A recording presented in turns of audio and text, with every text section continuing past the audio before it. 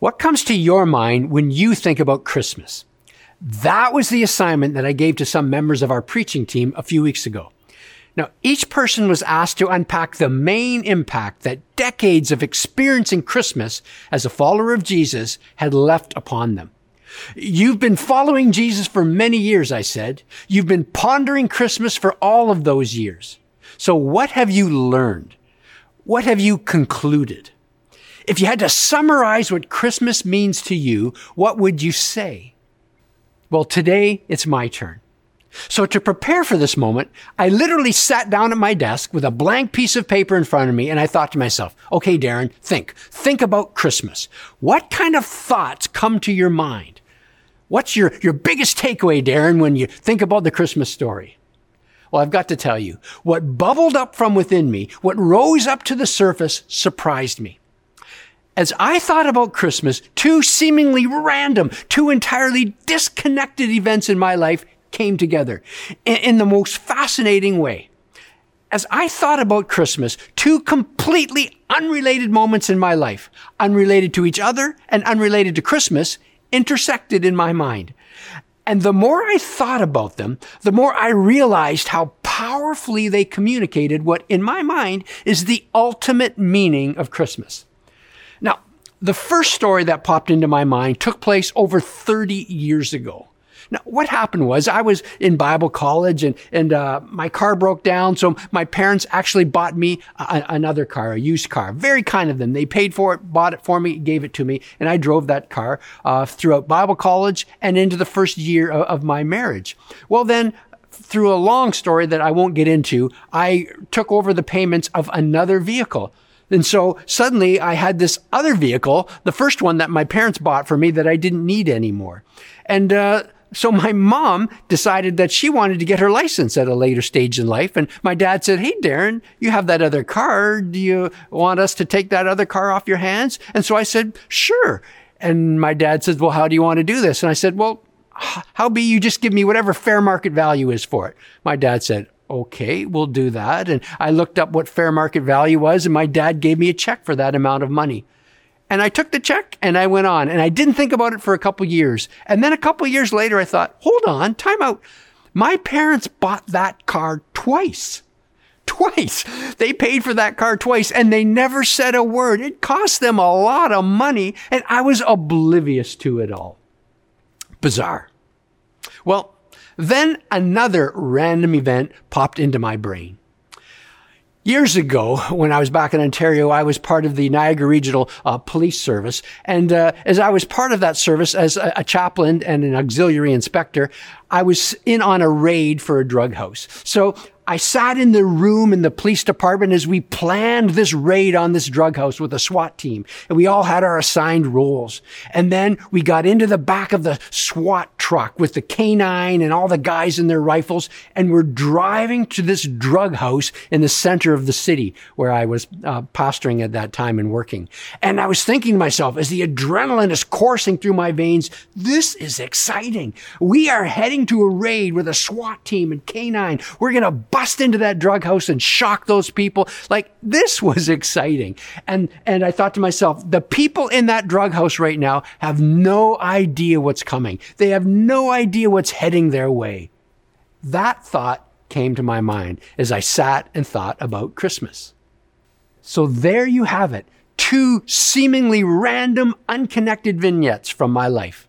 Me being oblivious to the feelings of my parents when it came to them paying twice for the same vehicle, and me having inside information as I participated in a surprise raid on a drug house. Why did those stories pop into my mind? And what did those stories have to do with each other? And what did those stories have to do with Christmas? The more I thought about it, the more it all came together for me. That first Christmas event was an event that brought great joy to humanity, but it came at a massive cost to Jesus, a cost that we were oblivious to. That first Christmas was the ultimate secret mission. It was the unfolding of the greatest raid in human history, a raid that was secretly planned and thoroughly hidden from everyone. Essentially, Christmas is filled with secrecy, with things taking place behind the scenes. And all of this secrecy, all of this hiddenness, all of this planning ultimately had one goal, one purpose in mind. And that one goal, that one purpose, the one ultimate meaning of Christmas is a bit shocking when you hear it. In fact, if I told you right now what I think the ultimate meaning of Christmas is, you would probably think that I was crazy. So let me do my best to work my way towards it. When I think of Christmas today, I recognize that Christmas is shrouded in the unknown. First of all, there's the unknown nature of the Messiah. Have you ever watched a mystery movie for the second or third time? I mean, it's fascinating, but it's not nearly as exciting, is it? But it's fascinating because the second or third time through, you start to see things and you connect dots that you didn't see and you didn't connect the first time. There was no way you could have seen them. They were too subtle. They were hidden. They could only be seen with hindsight. Well, this identical dynamic takes place when it comes to us and the Messiah. Now, the word translated Messiah was fairly common in the Old Testament. It occurs over 36 times. It simply means anointed. The Greek word for Messiah is Christ. So the term means someone set apart with divine authority for a special role. Now, lots of people were anointed in the Old Testament, especially prophets and kings. Of all the references to the Messiah in the Old Testament, only a handful referred to someone coming in the future to rescue the people of Israel. And there's not a single Old Testament verse that describes a dying and rising Messiah. Not one. The idea of a dying and rising Messiah was nowhere on the Jewish radar. Now, never mind rising, just the idea of a dying Messiah wasn't on the radar. Now, when we think of Messiah, we think of someone who comes to die on our behalf. When we think of a Messiah, we think of someone who comes to save us from our sins. But that was not at all what a first century Jewish person would be thinking. A first century Jewish person, when they thought Messiah, would think of someone coming to take the throne of King David and to be a political ruler and to rise up and raise up the nation of Israel and destroy their enemies and conquer their enemies and rule from Jerusalem. That's what a first century Jewish person would think when they thought Messiah. So, on that first Christmas, when Joseph and Mary and the shepherds heard that the Messiah was being born in Bethlehem, they were not thinking of someone who would someday die on their behalf. No, they were thinking of someone who would someday conquer on their behalf. The Messiah doesn't die at the hands of his enemies. The Messiah defeats his enemies. That's why when I think of Christmas, I think of an event that was shrouded in the unknown. The nature of the Messiah was unknown to them. They couldn't see it in their Old Testament scriptures at the time. It was there, but it was hidden. Now, looking back, we can see the trail of breadcrumbs.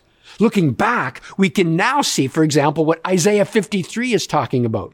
Isaiah said this in Isaiah 53, "He was despised and rejected by mankind, a man of suffering and familiar with pain. Like one from whom people hide their faces, he was despised, and we held him in low esteem. Surely he took up our pain and bore our suffering. Yet we considered him punished by God, stricken by him, and afflicted. But he was pierced for our transgressions. He was crushed for our iniquities. The punishment that brought us peace was on him, and by his wounds we are healed." Now, looking back, we can see clearly how this describes Jesus and what he did on our behalf. But that's all from looking back. At the time, it was all unknown. Nowhere in Isaiah 53 is the word Messiah ever used. Jewish scholars didn't think that Isaiah was talking about the Messiah. Looking back, you and I can clearly see now that it was. And as well, looking back, you and I can clearly see now why, while he was on the cross, Jesus cried, my God, why have you forsaken me? Now, he quoted a psalm there, Psalm 22. But here's the thing. The Psalms were not numbered at that time. So by quoting that verse, which is the very first verse in the Psalm, Jesus was directing them all to read what is now known as Psalm 22. So hanging on that cross, when he cried out, my God, why have you forsaken me? Jesus was saying to everyone around him, if you want to know what's happening right now, read that Psalm and you'll find out. And what did they read what did they find, I should say, when they read Psalm 22? Well, they began to see what had previously been hidden. They found clues to what had been unknown for centuries. They discovered that Psalm 22 was about the Messiah. They turned to Psalm 22 and they read the following. My God, why have you forsaken me? I'm a worm and not a man, scorned by everyone, despised by the people. All who see me mock me. They hurl insults, shaking their heads. He trusts in the Lord, they say. Let the Lord rescue him. Let him deliver him, since he delights in him. Dogs surround me. A pack of villains encircles me. They pierce my hands and my feet. All my bones are on display. People stare and gloat over me. They divide my clothes among them and cast lots for my garment. Think of it. That was written centuries before Jesus ever walked the earth. Looking back, we can clearly see now how this describes Jesus on the cross. But that's from looking back. At the time, it was all unknown. But there was more that was shrouded at the first Christmas. Not only was the idea of a dying and rising Messiah nowhere on the Jewish radar, but the idea of the Messiah being God in flesh was nowhere on the Jewish radar. On that very first Christmas, when the shepherds rejoiced with the angels and the wise men eventually showed up after following the star, none of them had any idea that they were looking into the eyes of God who had taken on human form, human flesh. The idea that the Messiah was God was never taught in their schools. It was nowhere on the Jewish radar. Now, looking back, we can see the breadcrumbs that were laid out. Looking back, we can see the hints in the words of the psalmist, for example, when he wrote about the King of Israel.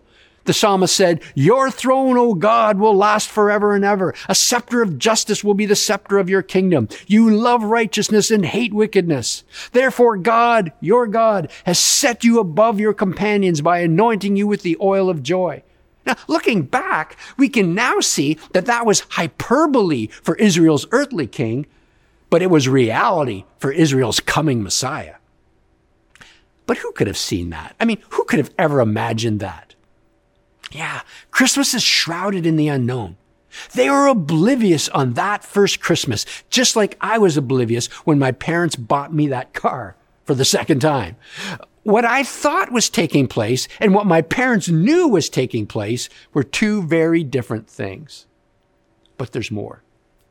Because when it comes to the very first Christmas, not only were they dealing with the unknown nature of the Messiah, they were also dealing with the unknown mission of the Messiah.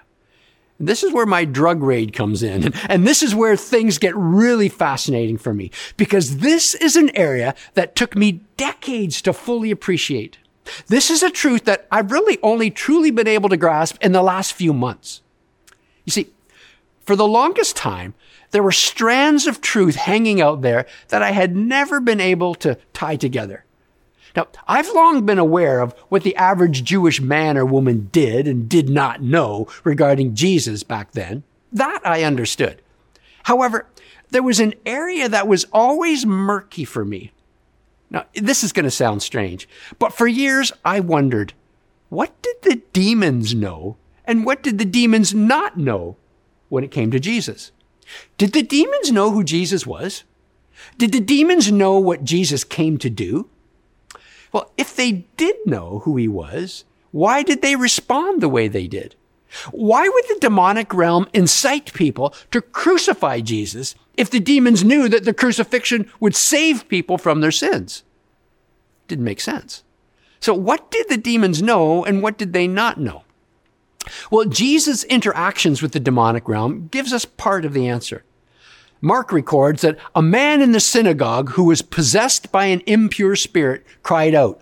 So he shouted to Jesus, "What do you want with us, Jesus of Nazareth? Have you come to destroy us? I know who you are, the Holy One of God." In the 8th chapter of his gospel, Matthew records another instance of demonic interaction. "What do you want with us, Son of God?" the demons shouted. Now look closely what the demons called Jesus. The Holy One of God, the Son of God. No one else at that time was using those titles for Jesus. The demons clearly knew who Jesus was. They clearly knew that Jesus was God in flesh. So Matthew and Mark tell us what the demons did know, but the Apostle Paul tells us what the demons did not know. Paul wrote, he says this, "We declare God's wisdom, a mystery that has been hidden, and that God destined for our glory before time began. None of the rulers of this age understood it. If they had, they would not have crucified the Lord of glory." So Paul is saying that the religious and political authorities and the demonic powers that incited them had no idea what God was planning. God's true intentions were shrouded. His ultimate plans were hidden. He had kept them hidden for centuries.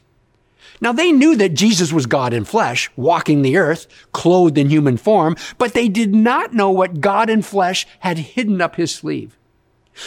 The demonic question was one thing, but there was another question that bothered me.